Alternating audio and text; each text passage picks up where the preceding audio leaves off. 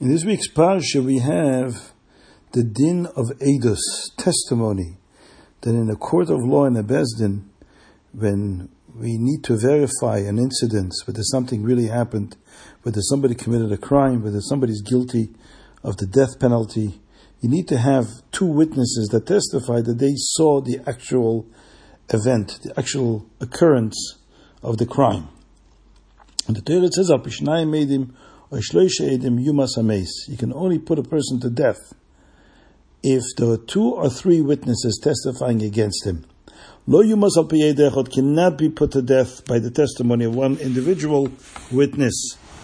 Now, the Rambam in Hilchos Yesodei HaTorah uses this principle of testimony of two witnesses in Hilchos Yesodei HaTorah for the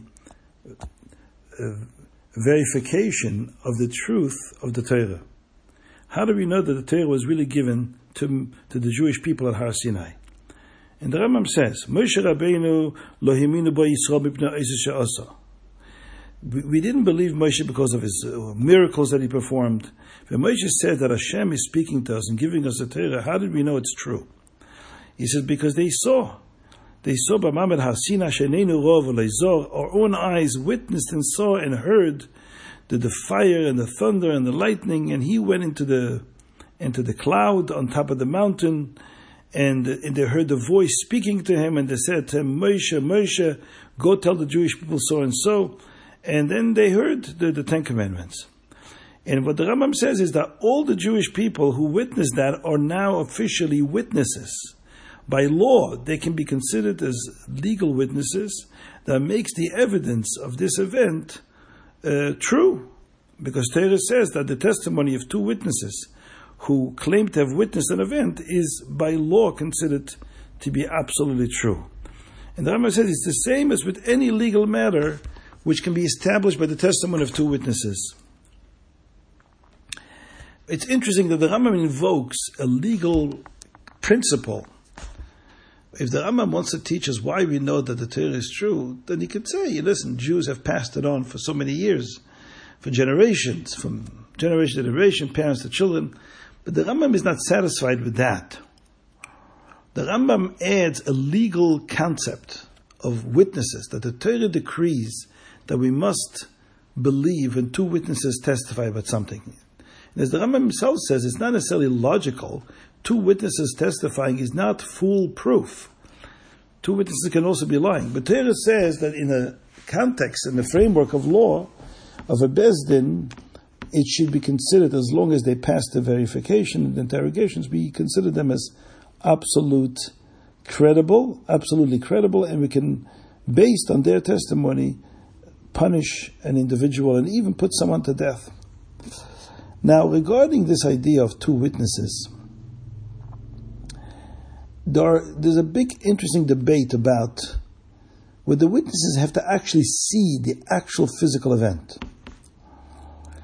So the Gemara has a discussion about what's called, what if we know but we didn't see it? We know with absolute certainty that something happened.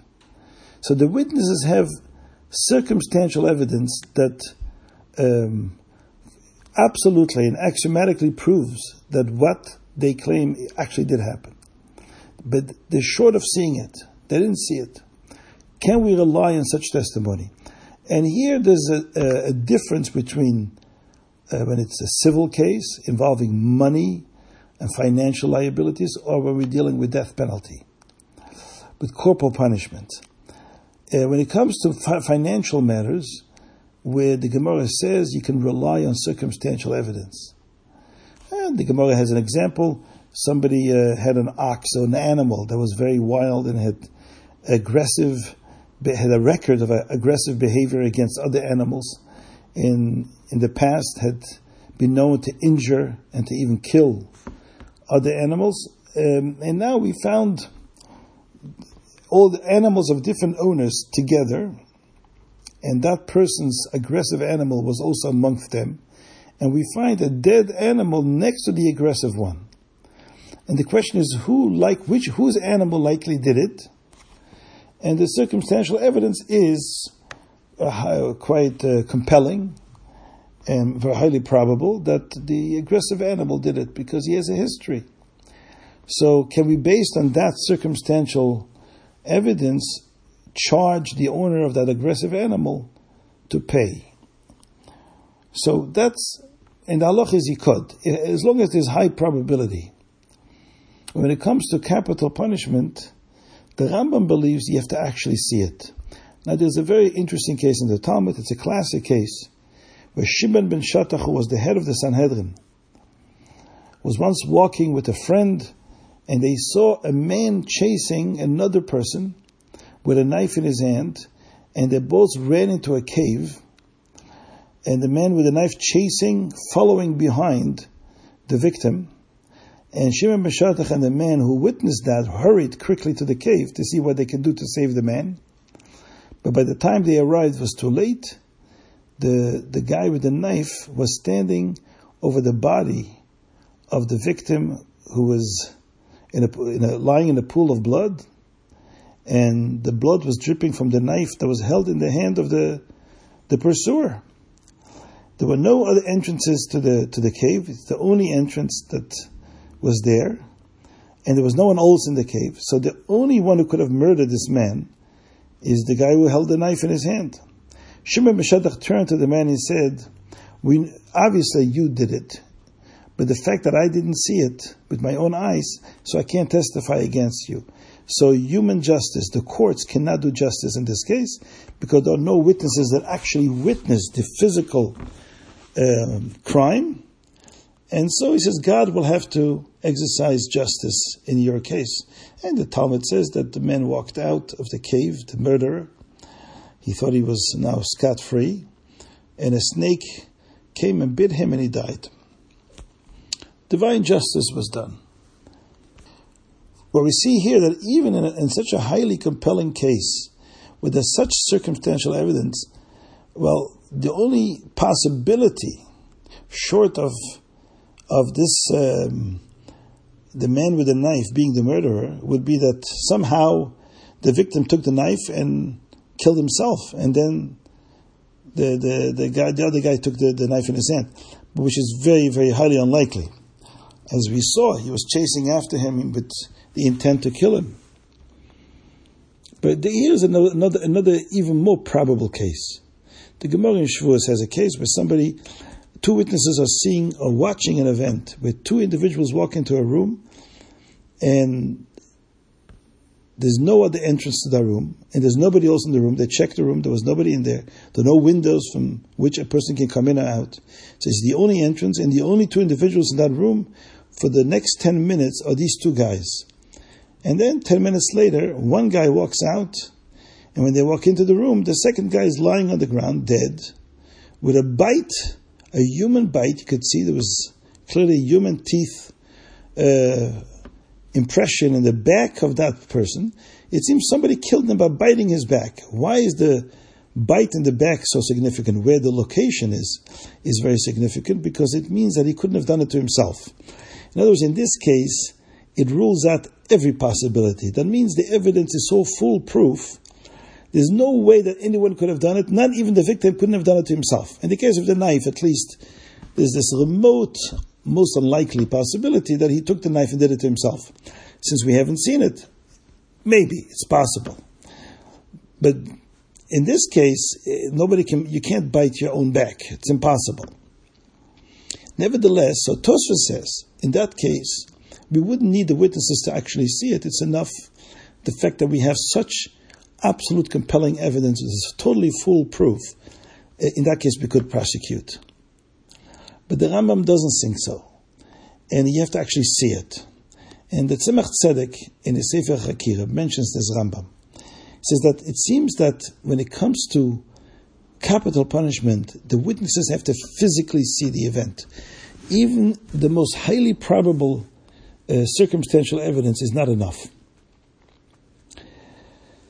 So says the Tzemach Tzedek, this is why the Rambam insists on invoking this legal concept of testimony when it comes to our belief in the divine source and origin of the Torah.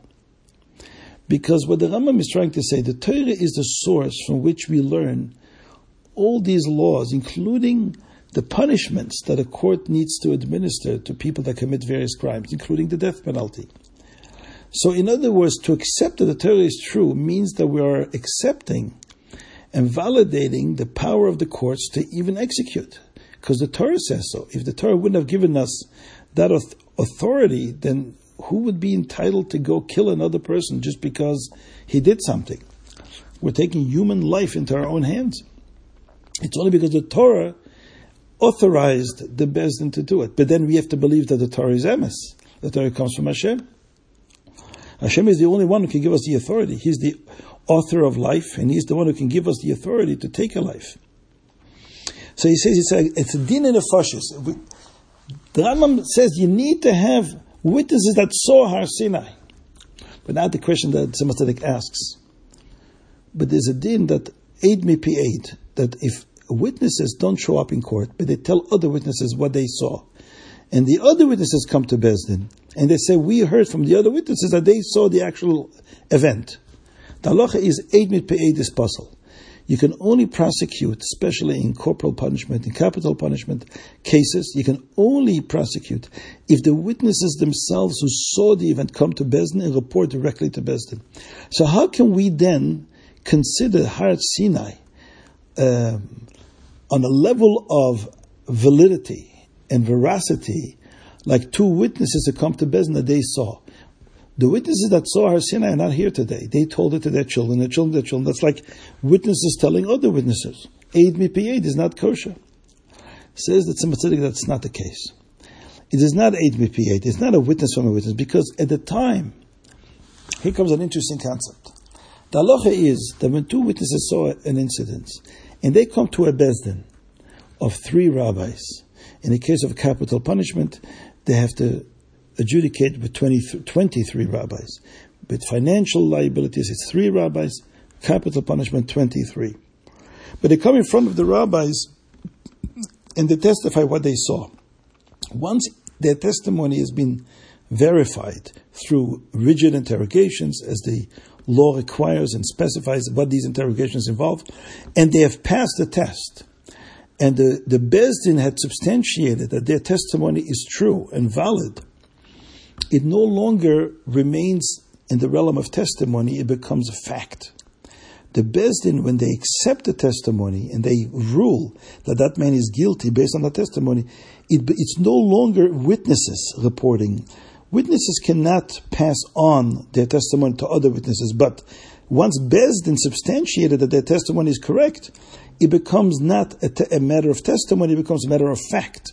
Fact can be transmitted to next generations. And that's what Tzemach Tzedek said, that basically what the Rambam is arguing, that this is a real legal matter. The fact that the Torah is emes is not just because we as human beings are skeptics and we need to have some ways to understand it. The Rambam is trying to validate the veracity of Torah on legal grounds, on Torah legal grounds.